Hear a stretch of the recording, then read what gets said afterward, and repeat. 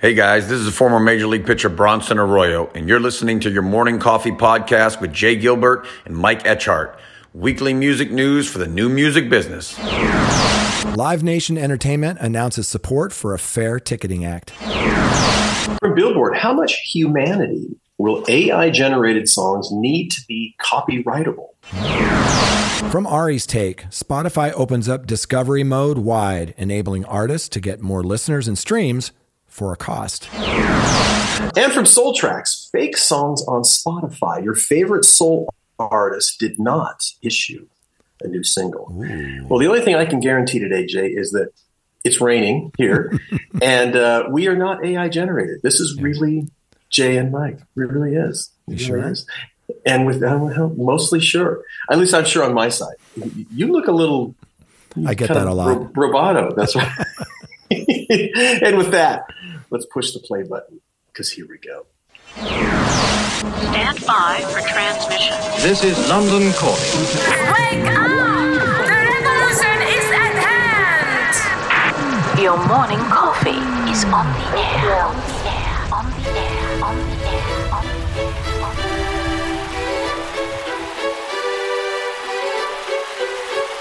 Standing by.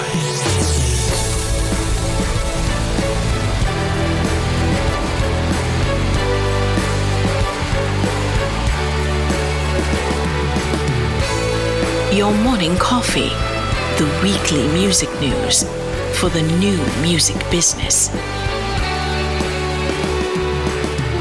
It's the highly curated, agitated, advocated, moderated, and liberated digital music information that you need to know. We are your digital music authority. And now from our studios in Hollywood, California, here's your hosts, Jay Gilbert and Mike Etchart.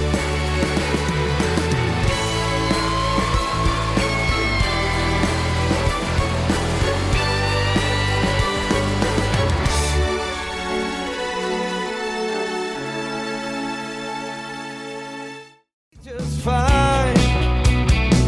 Let's take it for a ride.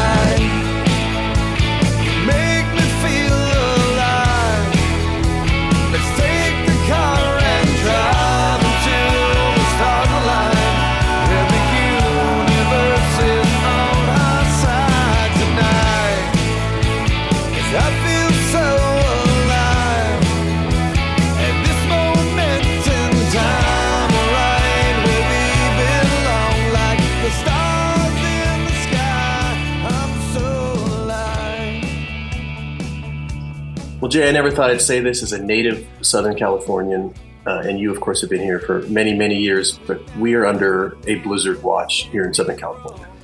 Yeah, we had snow at the higher elevations near us, which is super rare. And I just got back from a meeting in Hollywood, and I white-knuckled it, man. It's people don't know how to drive here anyway, but you put a little water on these freeways, and it is a show. And it's a lot of water right now, so it's yes, it is sure weird and wild weather here in Southern California. But Jay and I are really glad to be here, and it has been a busy week. I know we actually saw each other during the week, which was nice, having lunch. Yeah.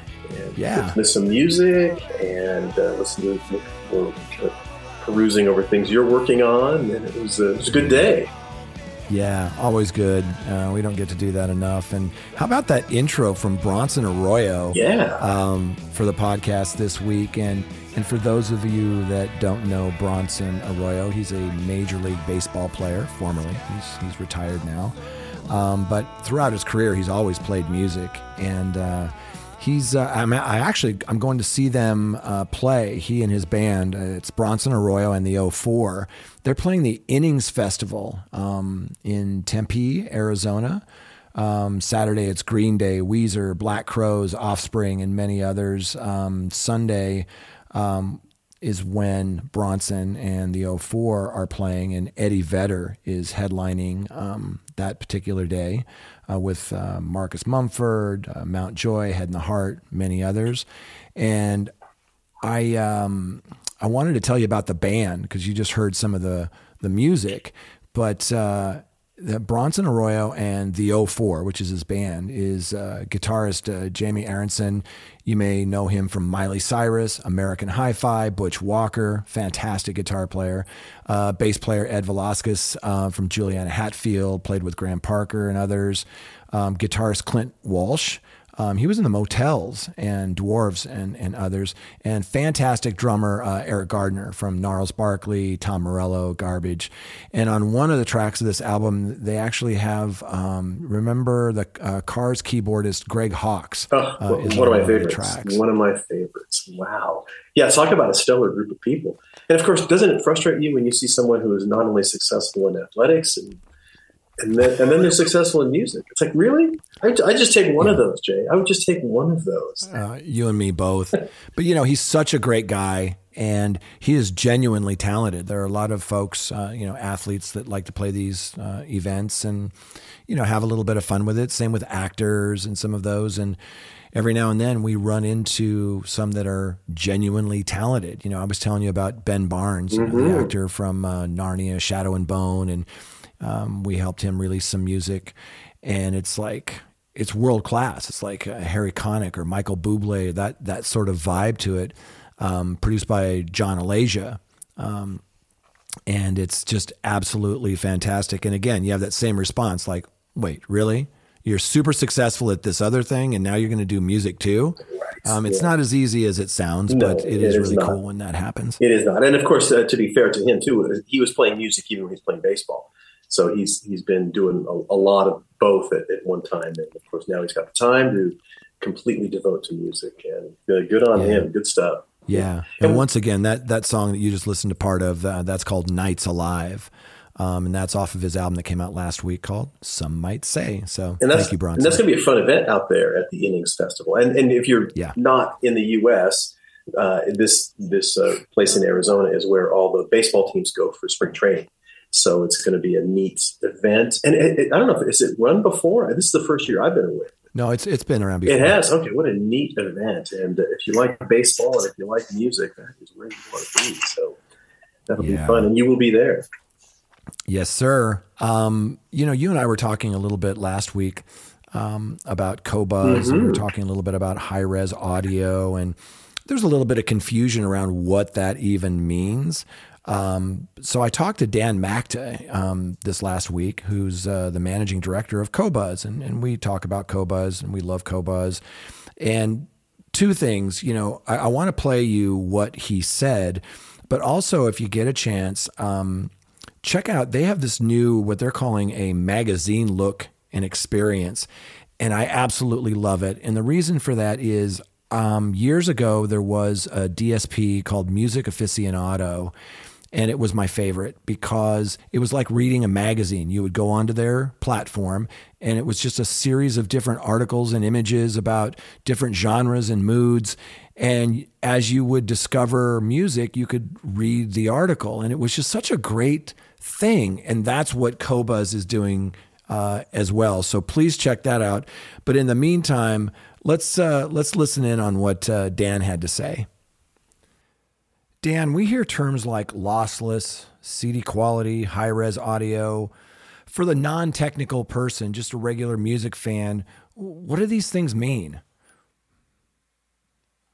Well, they could mean different things to different people. Bottom line is there was a compromise made when the MP3 was introduced, trading off some quality for file size and convenience. And the technology was and is pretty amazing in that it can pretty well fool your brain into thinking it sounds just great. And a lot of people have grown up only ever hearing, this kind of audio, which is, we term that lossy. It takes, everything today is recorded digitally. Everything we listen to is digital. And what happens in the process of making something into an MP3 is digital compression, which means some of the information in the original file that they had in the recording studio is taken out. And audiophiles and real, serious music listeners have never really embraced that, because in a super high-end audio system, even the best lossy file does not sound as good as what we now call CD quality. A CD is digital, but it's lossless. So when we say lossless today, we're basically talking about the same quality that was on a CD, that is on a CD. Then you get into file quality that's even higher than CD quality. In the past, it's been material released in physical formats on things like SACDs or Blu-ray discs, and that's 24-bit audio. And 24-bit is, all most people need to know is that's the format that is used in most recording studios today. And it's now available to consumers, or has been for a long time, but now more available than ever. And raises the question, if we've got plenty of bandwidth, why even bother with the compressed lossy version when we may have something that's even better than CD quality available? So that's where we are today. Yeah, super helpful. So tell us a little bit about Qobuz. I've been a fan of Qobuz for years. It's part of my regular weekly store check, when we're checking our new releases. Tell the folks that don't know, you lead the U.S. team of Qobuz. Tell us about Qobuz and your role. Sure. It's a French company that started 15 years ago as a high-res and lossless download store, mainly focusing on classical music and jazz, and has evolved over a decade and a half to where it is today, which is still a download store. We still sell files. A lot of people prefer to buy and own their music, or do that in addition to streaming, in addition to collecting vinyl. And we launched high-res streaming, and we're the first to do this anywhere in the world, some half a dozen years ago in Europe. And we opened up our service in the US 4 years ago. I oversee a small team. I mean, anything that we do is small compared to the giant tech companies that are also in our space. But we oversee all the operations in the US and the other countries where our service operates in English. So that's the UK, Ireland, and Australia, and New Zealand, and the Nordics. So we've got a nice chunk of territory and countries that, we try to align somewhat in terms of the music editorial choices and direction. What you see in the US, similar to what you'll see in the UK or in Stockholm, but there's definitely localization, and we have people in each of those markets. And the key differentiator for Qobuz is truly this human element. We're just music fans. It's geared towards kind of a more hardcore music fan. Like I said, we have our roots in classical and jazz, and that's still a huge focus. But there's a lot of space for music that's a little bit left to center, a little bit outside the mainstream, that people that spend time listening to music and focusing on music are into. So that's our thing. Big fan. Congratulations on 4 years, your anniversary, and thanks for joining us, Dan. Thank you. Always happy to come on and talk a little bit about what we're doing. Very cool. Yeah, so, nice. And this is something that I usually go to you for, Mike, whether it's spatial audio, you're the one that really brought me into that world. And same with high quality, lossless sound. We've had this conversation on this podcast before. It really is different. Even for somebody with my ears, and I love listening to music on a crappy AM radio. If it's a good song, Yes. it's a good song. Yeah. To me, I'm not an audiophile, but having said that, spatial audio, it blows me away, and it's so good. And lossless, there is definitely a difference when you're listening to lossless sound. Oh, it does. Yeah, absolutely. And of course, it matters what else you're doing in the chain, in the value chain of music. Is it good, decent headphones? Are you listening to it on a stereo, a decent stereo. All of those things matter. But it's a noisy car. And that's right. Yes. So there are many instances where it certainly matters, and it matters to me all the time. And I think it's one of those things too. Once you show people, or you can teach people how to listen. And if you kind of say, kind of put people in front of a decent pair of speakers, in the room, yeah, you can tell. You can really tell. And of course, when you listen to stuff in the immersive audio experience, holy moly, that's you're humming, man. It's fantastic. So and I love that there is a DSP option who really is front and center in terms of the quality issue, and it's wonderful. Yeah. So, Jay, as you know, we do this show every week, and we are so fortunate to have wonderful sponsors. We sure are. There is a heap of stuff that we need help with, and we get the help. So I do want to mention that Your Morning Coffee Podcast is brought to you by our groovy friends over at Bandzoogle. We want to take the time to congratulate Bandzoogle members for surpassing $100 million in commission-free sales of music, merch, and tickets through their websites.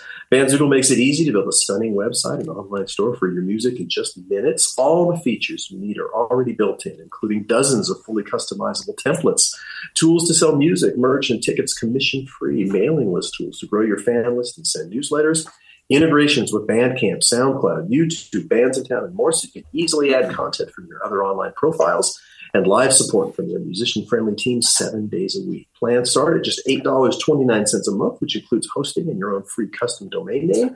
Your Morning Coffee Podcast listeners can go to bandzoogle.com, try it for free for 30 days, and use the promo code Morning Coffee, all one word, to get 15% off the first year of any subscription. That's bandzoogle.com, promo code Morning Coffee. Yes, and we're also brought to you by Hypebot since 2004. Hypebot has chronicled the new music industry and the trends and technologies that are changing how music is discovered, consumed, marketed, and monetized. Edited daily by founder Bruce Houghton, with help from Alana Bonilla. Hypebot and sister blog Music Think Tank are both published by live music discovery and marketing platform Bands in Town. You betcha. Bands in Town. Over 74 million live music fans trust Bands in Town to get personalized concert alerts, recommendations, and messages from their favorite artists. It is the #1 artist service platform, connecting over 560,000 artists with their super fans. Managers, labels, agencies, and artists access their own dashboard to manage and promote their tour dates across all platforms. Yeah, and we're also brought to you by Music Business Association. For more than 6 decades, the Music Biz Conference has really been the point of origin and inspiration and collaboration in the music business. Join us in Nashville, May 15 through 18. And in the coming weeks, I'll be making some announcements of how I will be involved with this particular conference. But it's always great to collaborate and work with these guys. So don't miss it. The Music Business Association Conference in Nashville, May 15 through 18. You betcha. Big thanks to the Music Business Association, Bandzoogle, Hypebot, and Bands in Town. Certainly appreciate it. And every week we thank them because we really are thankful to have them on the team, for crying out loud. And of course, speaking of the team, I get to hang out with not an AI individual, but Jay Gilbert, a living, breathing music business expert. He is a music industry consultant. He's the curator of the weekly Your Morning Coffee newsletter, and of course, a former executive over at Universal Music, Sony Music, Warner Music Groups, and Fox Home Entertainment. And my partner in crime over here and brother from another mother is Mike Etchart, longtime host of Sound and Vision Radio, formerly of SST Records. He has a lot of great stories. Warner Music, Capital EMI, and Universal Music Groups. You betcha. So, Jay, what do you say? We've got so many interesting topics to cover today. We're going to start at the top. Sir. With Live Nation Entertainment announces support for a fair ticketing act. Yeah, this kind of came down late, and as a bunch of this stuff did. And it's just such a great, I put a link on here so you can check out the release and what it means and what it says. And we're also going to touch on Bob Lefsetz. He had some really good points in his newsletter. I don't always agree with everything Bob writes and talks about, but more often than not, I do. And I think he's very smart, and he has a really practical take on this stuff. But I'll kick it off with, artists create their music and their concerts. It's only fair that they should decide ticketing rules as well. So, as they point out, fans mean everything to artists, and the best way to ensure fair ticketing experience for the live music fans is to put more control in the hands of the artists themselves. Right. And then they say artists should decide resale rules, protect artists' ability to use face value exchanges and limited transfer to keep pricing lower for fans and prevent scalpers from exploiting fans. Yeah, they say make it illegal to sell speculative tickets. Scalpers use deceptive tactics to trick fans into spending more or buying tickets the seller doesn't even have yet. This confuses fans and should be banned. Yeah. Then they also say expand the Bots Act. Policymakers should expand the scope of the Bots Act and increase enforcement to deter those who break the law, cheating artists and fans in the process. Yes, and crack down on resale sites that are safe havens for scalpers. Resale sites that turn a blind eye to illegally acquired tickets, allow ticket speculation, and ignore artist rules need real consequences from policymakers to curb their bad behavior. Right. Amen. Exactly. And then, of course, one of the last ones here is mandate all-in pricing nationally. Avoid surprises at checkout and give fans the ability to easily compare prices as they shop by mandating all-in pricing that shows the full out-of-pocket cost of the ticket and fees right up front. We already follow many of these common sense policies and are ready to make additional changes, but we can't do it alone. They say we need the entire industry and policymakers to stand up for fans and artists. That's right. And they're saying that resale, just the resale of tickets, is running away with the loot, as they put it. You know, the law to protect fans, laws need to protect artists' control of tickets. Advocating for fair ticketing policies has never been more important because artists are actively losing their ability to control tickets in states all over the country, which is hurting fans and helping scalpers. And they talk about 6 states that have already passed legislation protecting resale. Right. It's Illinois, Colorado, Connecticut, New York, Virginia, and Utah. And they also mentioned 6 more states are considering new laws to protect resale, including California, Florida, Georgia, Maryland, New Jersey, and Washington. Why does it matter? Scalper lobbyists use terms like fan freedom to sound like they are looking out for consumers, but unlimited resale protects scalpers more than fans. Programs like fan-to-fan face value exchanges are designed specifically to ensure fans still have maximum flexibility when buying tickets, but tickets stay at prices artists set. Runaway resale laws make programs like this illegal. Right. And how do you fix this? Well, to truly protect consumers, Congress should make a federal law that backstops artists' ability to control their tickets. Together, we can create a fair system that benefits everyone. So that was from Live Nation. They announced their support for this new Fair Ticketing Act. And, I won't read you the entire letter, but there's a couple of really great points from Bob Lefsetz because he attended the Polestar conference. Irving Azoff hosted a panel there with Garth Brooks, Jim Dolan, McCann Derlehim, about ticketing. And Irving Azoff kicked it off by reading a multi-page explanation of the situation, from the artist's perspective. And the way that he put it is there's no show without the artist. To point a finger at Ticketmaster is to miss the point. Today, Live Nation finally fought back and announced their desire for this Fair Ticketing Act that we just talked about. Right, exactly. And, this is, as we kind of look at this, and this has been an education certainly for us over the last couple of months as well. And, it's a really multi-level situation. And, it's easy to kind of, just kind of try to look at the big company and kind of criticize them, but there's just a lot of people in the value chain that have control over a lot of the stuff as well. And so that's right. It's been at least I can only speak for myself, but it's been fascinating to kind of learn more about this. And me too. And it's been educating, right? I mean, one of the things Bob points out, he says the dirty little secret is this anti-Ticketmaster legislation and hoopla. He says it's generated by the scalpers themselves, under the moniker of fan freedom. Some artists want a low price, But that bumps up against, the law of supply and demand. You want to sell a ticket at a low price, but there are people like scalpers who are in the business of arbitrage. They want to get that lift. Even on the paperless show, they can buy 4 tickets, walk 3 people in, and make a handsome profit. So there's a lot of aspects of this that aren't really talked about, and everybody tries to point the finger, at this whole, Live Nation Ticketmaster, but it's much more complicated than that. Yeah, and one of the attorneys that was on that panel, and I'm going to try to pronounce his name correctly, which I think is Makan Del Rahim. I'm going to go with that anyway. But he also mentioned that, and others were saying there's actually already laws on the books against scalping, but they're really not enforced. And that, of course, we see a lot in society in general, which is, we've got to kind of focus the enforcement side of things for a lot of this stuff because there are already laws on the books. Right. And there's so much of this. I learned about, these bots, and bots sounds like so futuristic. It's just a piece of software that can go in and actually purchase tickets, and then they can buy up some of these really great seats and then sell them at a fancy profit.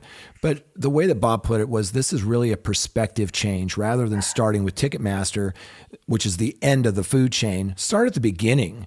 We've got the act. It does or does not decide to go on tour. If it does, it needs a promoter. Could be Live Nation, could be AEG, could be independent.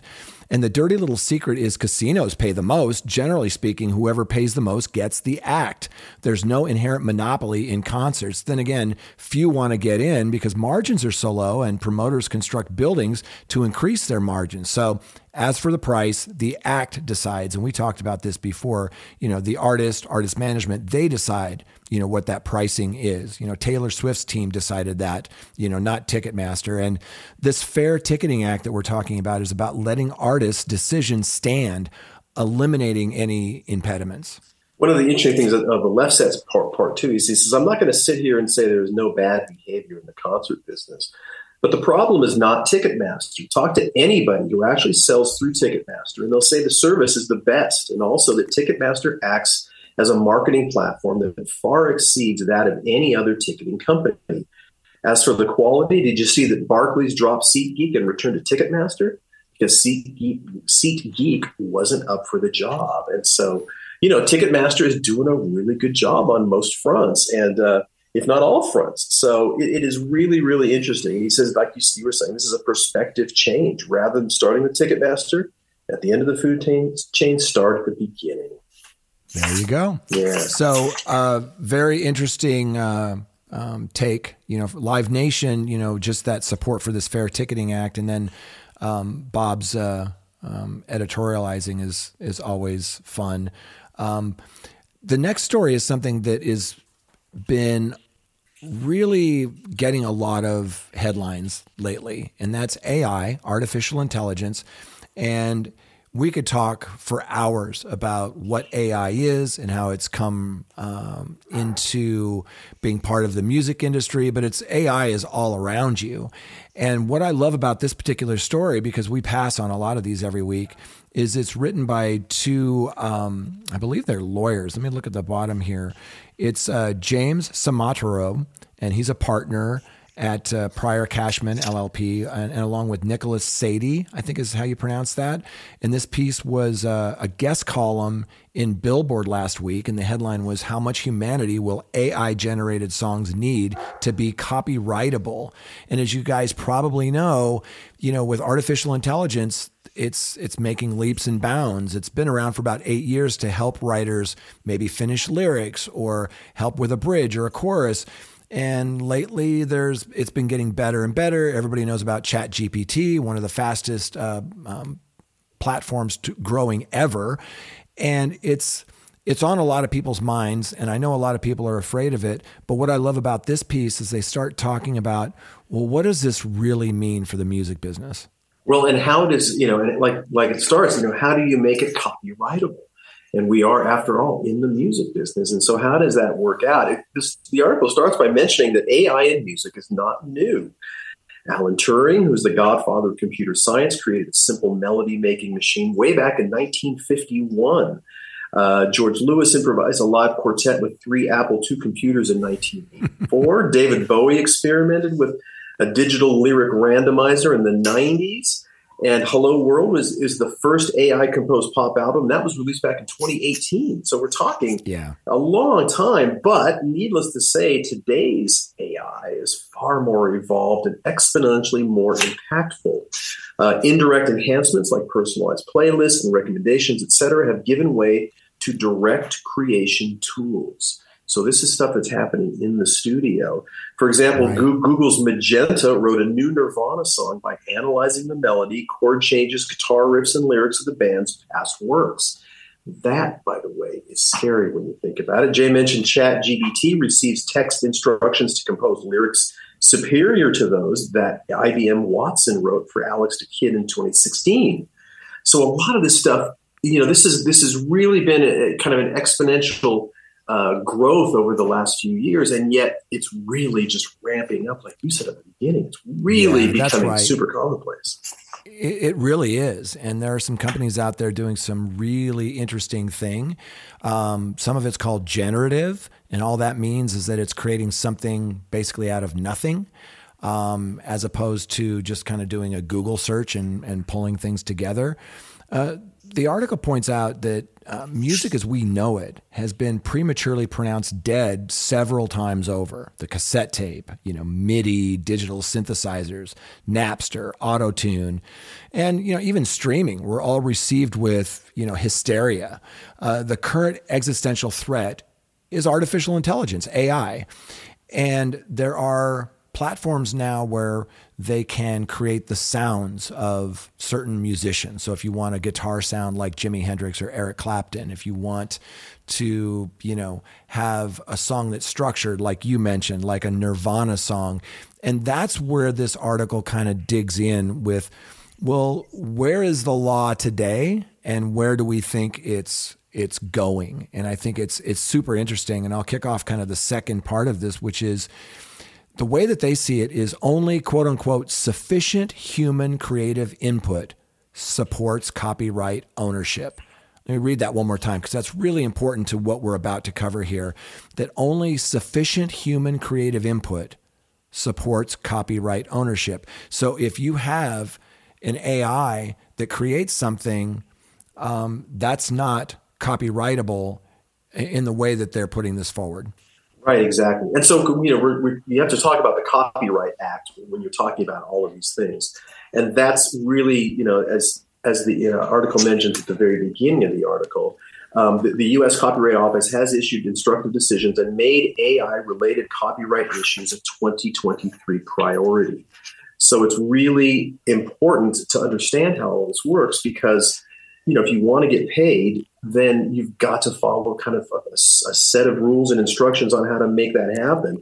But of course, a lot of this stuff, while the current legal precedent suggests that AI cannot author copyrighted works, the critical issue is what amount of human creative input or intervention suffices to make AI-generated musical works copyrightable, and by whom?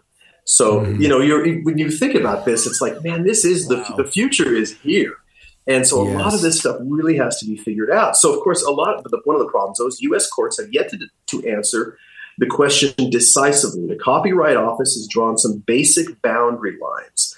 AI advocate Stephen Thaler filed a copyright application for AI-generated artwork. The board rejected his applications 3 times, finding that the artwork was not created with contribution from a human author and thus failed to meet the human authorship requirement. So this is kind of bubbling under, not really bubbling under. I mean, it's at the forefront, but these are things that have to be considered if you want to try to get some sort of value back for these things that AI might be creating. Yeah, that's exactly right. And the line that really jumped out at me in this article was courts have held that authors must be human. And you just touched on that a second ago. And there's so much of this, the software and these platforms that are launching that some of them will completely give you something that's generative, that's created. But in the music space right now, there's a couple of platforms that will help you lyrically generate you feed in kind of what you have, maybe a verse and a chorus, and they'll help you kind of write the rest of it. Same with a melody. You can enter in some parts of your song and it will analyze beats per minute and the key that it's in and the instrumentation. But there are platforms out there that can, write a song for you. They can help you write a song. And I'm not one of those people that thinks that if a computer was involved, that it's not art, it's not a song, and it's soulless. I disagree with that. I think that you can create meaningful, powerful music with the help of technology. We've been doing it, as you just mentioned, since the dawn of time, technology has been a part of music. Absolutely. One of the things, though, that you mentioned in this article is a word of caution. The Copyright Office has made clear that misrepresenting the use of AI in the music generation process is fraudulent. And although the Copyright Office solely relies on facts stated in applications, both it and future litigants are likely to soon deploy AI detecting software to verify the extent to which AI was used to generate the musical work. So you've got this AI generating tools. They're policing it. Yes, and then you've got AI detecting software. So dude, this is coming so fast and free and hard. It makes your head spin. It's mind blowing. And I was talking to a music business attorney who was talking about how this is all the wild, wild west. Yes. They're just now trying to put their heads around this stuff because it's arrived so fast. So one of the questions was, okay, you have software that helps you write a song in the style of an artist. Right? Let's say it's of the Beatles. So you're creating this song and based on AI, it knows that they like to use these chord structures or these lyrics, or they like this instrumentation, whatever it is. And it creates this song. Well, it's not a Beatles song. It's not from one of their songs. But it is pulling in this music from wherever to analyze it, which is possibly the Beatles songs. So there's talk about how do you identify that and properly pay, for that, because if you are using someone's intellectual property, of course you should, be paying for that. But it's really new and gray. Like if you're not using their publishing or their master, how much do they get, or do they get anything? They should. There's all these new questions. Right. The article mentions the concept of training, so AI training. And they're saying this looms as the first major battleground. So as it says, generative AI software like Google's Magenta is trained by feeding it vast quantities of content. So like you were saying, text, lyrics, code, audio, written compositions, and then programming it to use that source material to generate new material. Back in October of last year, the RIAA shot a warning flare by declaring that AI-based extractors and mixers were infringing its members' rights by using their music to train their AI models. Those that side with the RIAA argue that AI's mind-boggling ingestion of copyrighted music violates the Copyright Act's exclusive rights to reproduce and create derivative works based upon one or more pre-existing works. Because generative AI produces output based upon pre-existing works, which is the input, copyright owners insist that a license is needed. On the other hand, as if this doesn't get crazy enough, AI advocates argue that the use of such data for training falls within copyright law's fair use exception, claiming that the resulting work is transformative, does not create substantially similar works, and has no material impact on the original work's market. They contend that the training data has been sufficiently transformed by the AI process to yield musical works beyond the copyright protection of the original works. Yeah. Yikes. Yeah. And they're running into that on the image side.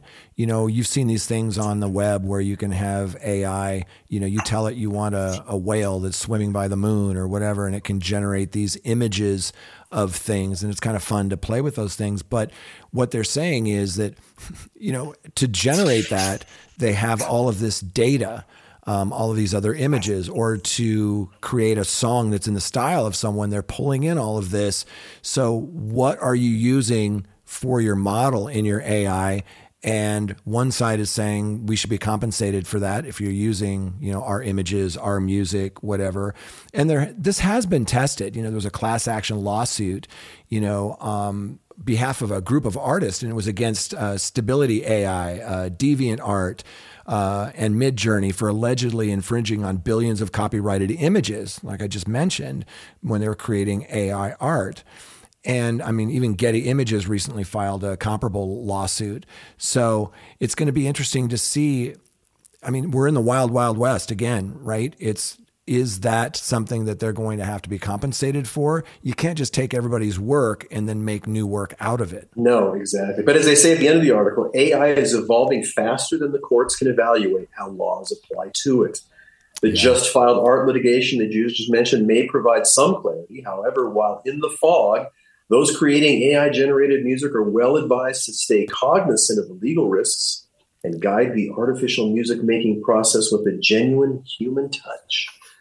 Yeah. So I'm sure will be a lot of people trying to exploit this, and a number of court battles looming that will eventually kind of decide on what is enough and what is too little. And man, it's going to be a wild ride. What are you training this AI with? You know, we're talking about these images here. They're training the AI with all of these images. You know, what's that comparable thing on the music side if you're training it with this music? Right. So we'll be following this really closely. I thought this was super interesting because it was written by two legal experts, and it just goes to show that it's so new that we haven't caught up yet. Nope. But boy, oh boy, it's going to be. This is, and I think we might have mentioned this even last week, this is going to be one of the topics that will absolutely be talked about almost every week by us. And a ton of stuff coming out in media. And boy, oh boy. And of course, we've got the NAMM show coming up in April, I think. Yeah. And it'll be interesting to see what tools for the studio are going to be shown at that event. So, man, it's going to be exciting, but it's going to be scary too, and it's again, more and more tools. Change is scary. And then we will see. We will continue to follow and have that discussion. So let's move on to the third story, Jay. This is from Ari's take. Spotify opens up discovery mode wide, enabling artists to get more listeners and streams, but for a cost. Yeah, it's thank you, Ari Herstand. He always has these great articles in his Ari's Take blog.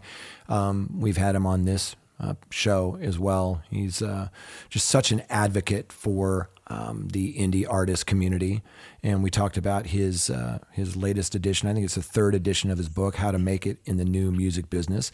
So whenever he posts these things, I'm always really curious because I've used discovery mode. And he came up with some things that I hadn't seen yet, which are really interesting. But for those that don't know, discovery mode is with Spotify. And let's say you don't have a lot of revenue to maybe do a paid ad campaign with them, like marquee ad or something like that. Discovery mode has just been rolled out wide. Before it was kind of in beta and not everybody had it. And basically, instead of paying upfront to promote your song, you're giving up 30% of your royalties for it. So they'll just take that on the back end so you don't have any out-of-pocket expenses for it. And some people think that it's payola. It's been accused of being payola. Some people believe that it's a great tool for promoting your music and getting it in front of new listeners. But yeah, they've been slowly rolling it out and testing it for the last couple of years, actually. And now it's being rolled out wide. Right. And I'm sure you probably have that conversation with artists and, is it worth it? And, Ari he mentions in the article that he has actually worked with some artists that have used it over time at the beginning when you were allowed to, or when you were at the beginning before it went wide, basically. Yeah. And, first of all, if you opt in, anybody can't opt in, right? You've got to start with a record or a song that has been released over a certain amount of time. So you have 30 days. Yeah, you have to be eligible to put your song in discovery mode. And those songs will start to appear more often in other artists' radio playlists. You'll see in your Spotify for artists reporting more radio plays, and your songs will also autoplay more frequently after people finish listening to similar artists' albums and playlists. So, it's right. At face value. And I can see why this is super attractive to developing artists, especially if you're self-releasing stuff. It's like, wow, and we've talked about this before as well. It's always whether it's payola, whether it's anything, artists are always looking for a leg up, right? And sometimes a shortcut.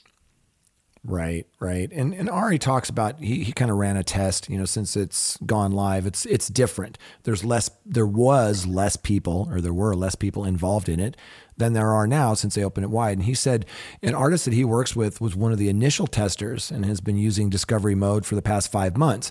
Every month, it has brought a healthy lift in listeners and streams. And he shows some screenshots of how that's happened.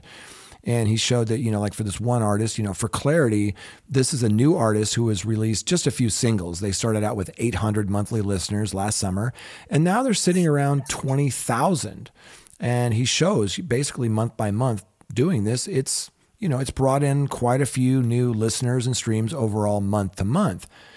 But as of late, the lift percentage has decreased, what he says, quite dramatically.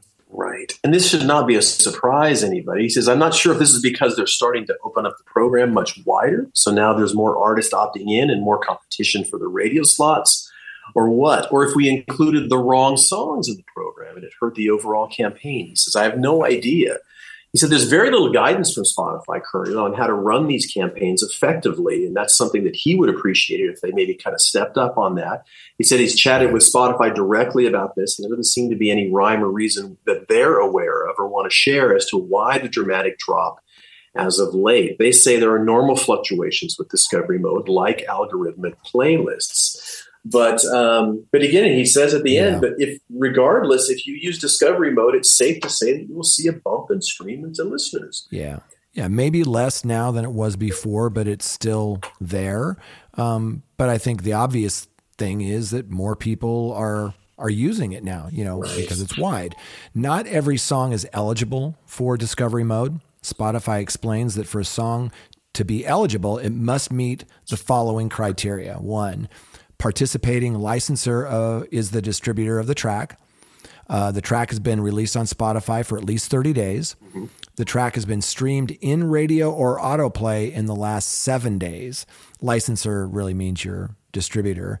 And so far, Ari has confirmed the following distributors have opted into discovery mode program. And you and I, before we hit record, we talked about some that I had worked with who have not opted in. But these are the ones that Ari says have opted in: CD Baby, DistroKid, 1RPM, Root Note, Stem, Symphonic, TuneCore, and Vidya. And he goes on to say there may be others, but these are the ones that he knows about. Right. And you've mentioned, there are several major labels that are very vehemently against this.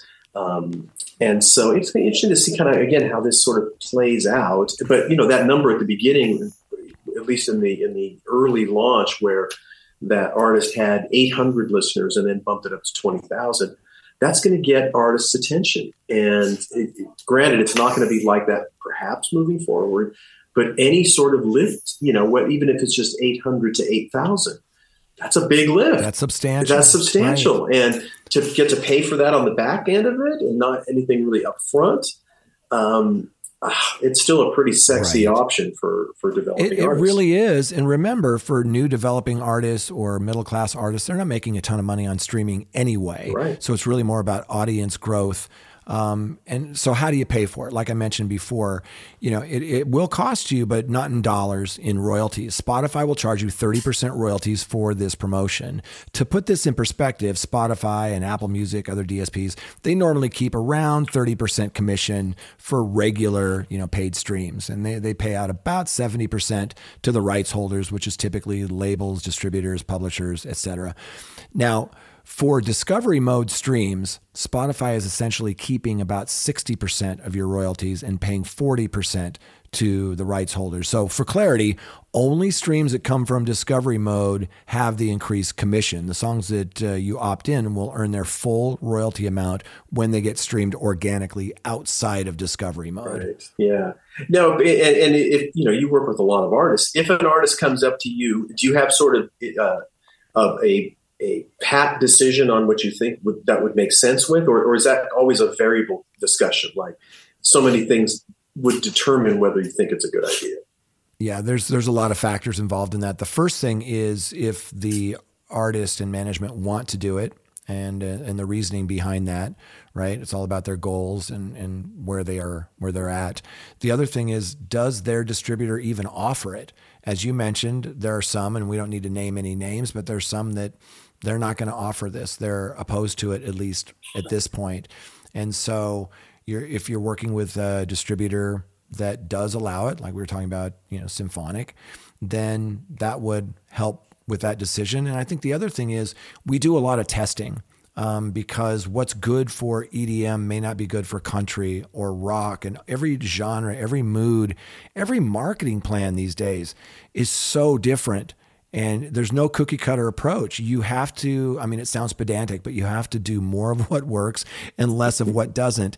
And I wish it was that simple where you could just say, oh, we'll do discovery mode on everything. But as you and I were kind of joking around before we hit record, if everyone is special, then nobody is special. And if you think of it, if everybody's doing discovery mode, doesn't that sort of defeat the purpose? So the fact that not everybody is doing it, I think is good at this point, but I guess that's a long-winded way of saying you just have to test stuff. You just have to try stuff, test it whenever you can. Yes. And again, that involves sort of strategic thinking and patience. And I know all of your artists that you work with are strategic and patient, Jay, but some aren't. And, again, I can see a knee-jerk reaction. It's like, yes, let's do this. Let's just jump in and do this. So over the next few months, it'll be interesting to see the results and how the results which we think have changed, but maybe they haven't changed from the early adopters. But it is certainly an option for artists and some distributors at this point. So, yeah, the last thing I'll say, and something Ari actually pointed out, that, Pandora's had a feature like this for years through Pandora Amp. And a lot of people don't take advantage of it, but that's one of those things that, Pandora isn't necessarily in the same conversation sometimes as Spotify, YouTube, Apple Music, Amazon, but they should be. They have a lot of monthly listeners there. And again, they've offered some of these features for a long time. So once again, great resource. If you get a chance, check out Ari's Take. Always a good place to learn things about the new music business. We love it. Totally. Absolutely. All right. And on to the last story, Jay, talking about fake stuff, because this has kind of been one of the themes of the show today, it's from Soul Tracks, fake songs on Spotify. Your favorite soul artist did not issue a new single. It's like, what? By the way, this was not in your morning coffee this week. This just broke. Your morning coffee, for those that don't know, goes out at like 4 a.m.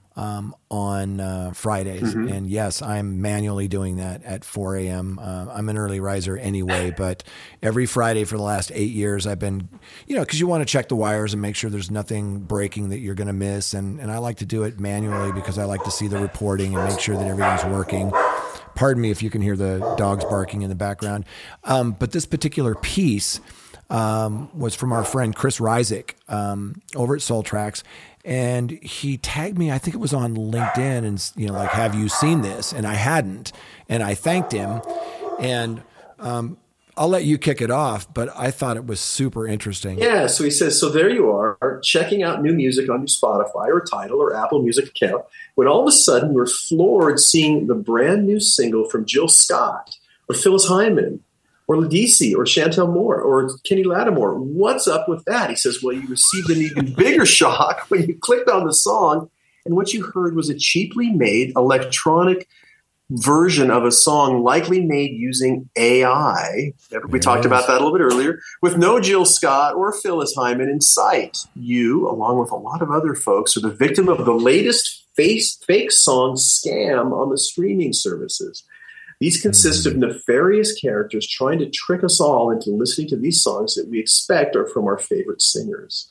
And if you listen to one of these songs more than 30 seconds, they get paid the approximate 3/1000ths of a penny that Spotify pays for a spin. And they try to earn as much as they can before the real artist can get the streaming service to pull the song, which can take weeks or even months. Yeah. And we've reported on this before, and it's been a problem. And there's not, these folks right here are just saying that it's by this artist. This is a Ledisi track. And what we've run into in the past is where someone would say, oh, this is Jay Gilbert's new single featuring Queen Latifah, right? And then people would do a search, they'd see it, they'd play it, and by the time they got past 30 seconds, Jay's already got paid, and they're like, what the heck is this? So it is a bad problem because it takes so long to identify it and shut it down. And Chris goes on to say that they've received notes from confused Soultrack readers. By the way, if you haven't visited Soultrack's, the website, it is the best site on the internet if you're into soul music of any kind. Yes. That's Soultrack. So he's said that they'd received a lot of emails about it, and these people were wondering, and they were just as frustrated, as you are. It gets at the real artists can contact the streaming services and try to get the songs pulled, but that's laborious and it takes a lot of time, weeks sometimes or more to get this resolved. And he includes instructions in this article on how to notify Spotify, by the way. So bookmark that, and the real key here is going to be for the services to do a better job up front in determining the validity of submissions made under artist names. And you and I, even though the number isn't the 100,000 we thought it was, it's still around 50,000 tracks uploaded every week to the DSPs. And that's a lot every week, every day. That's a lot to police. And it's going to be challenging for that. And they said that the dark side of the automated ease in which anyone could submit music to one of these streaming services, let your favorite streaming service know. Hopefully, this latest fiasco can, instigate a better process for adding new music. This is crazy. It's crazy. He mentioned though in the article that the fake Jill Scott song that he kind of mentioned had earned around 10,000 listens on Spotify in its first day. So that's about $3 in streaming fees. For that one song, for that one day. Not a lot, but gosh, if you do a lot of them, suddenly you can make some decent money. And like you said, you typically want to give it 30 seconds, but to make sure you're listening to whatever it is you're listening, and boom, they're getting paid after that. So that's right. And it's just wrong. These people are making money from using somebody else's name. And I had one of my artists last week have a song that was uploaded to the DSPs. And yes, he had recorded it, but he didn't authorize it. And somebody just grabbed it and put it up under their label, under all these DSPs. And, I was trying to track down the label that put it up. And of course, you can't find them on the internet or anywhere. Who knows if it's even a label. But thankfully, I have a good distributor and they're, sending a cease and desist and we're getting that thing pulled down. But it's whack-a-mole. Yes. Because the moment you take that down, somebody else is putting up something else. Absolutely. No, whack-a-mole is a good way to describe it. Very frustrating and very challenging, but this is the new music business. And whether it's AI or just all of these fake songs being uploaded, it's everybody trying to kind of game the system. So anyway, on that note, we do need to wrap up the show. If you do enjoy our show, we hope you do, please tell one friend, because Jay and I would certainly appreciate that. And we also want to thank our good sponsors, our great sponsors, really, the Music Business Association, Bandzoogle, Hypebot, and Bands in Town for helping us every week. And so, Jay, what do you say we go out into the blizzard that is Southern California? Stay dry, my Stay friend. dry, everyone, if you're in Southern California. And I know the rest of the country, at least here in the U.S., is under a lot of foul inclement weather. So on that note, Jay and I do say thanks for listening in this week. We appreciate it. And we will be back next week on the Your Morning Coffee Podcast.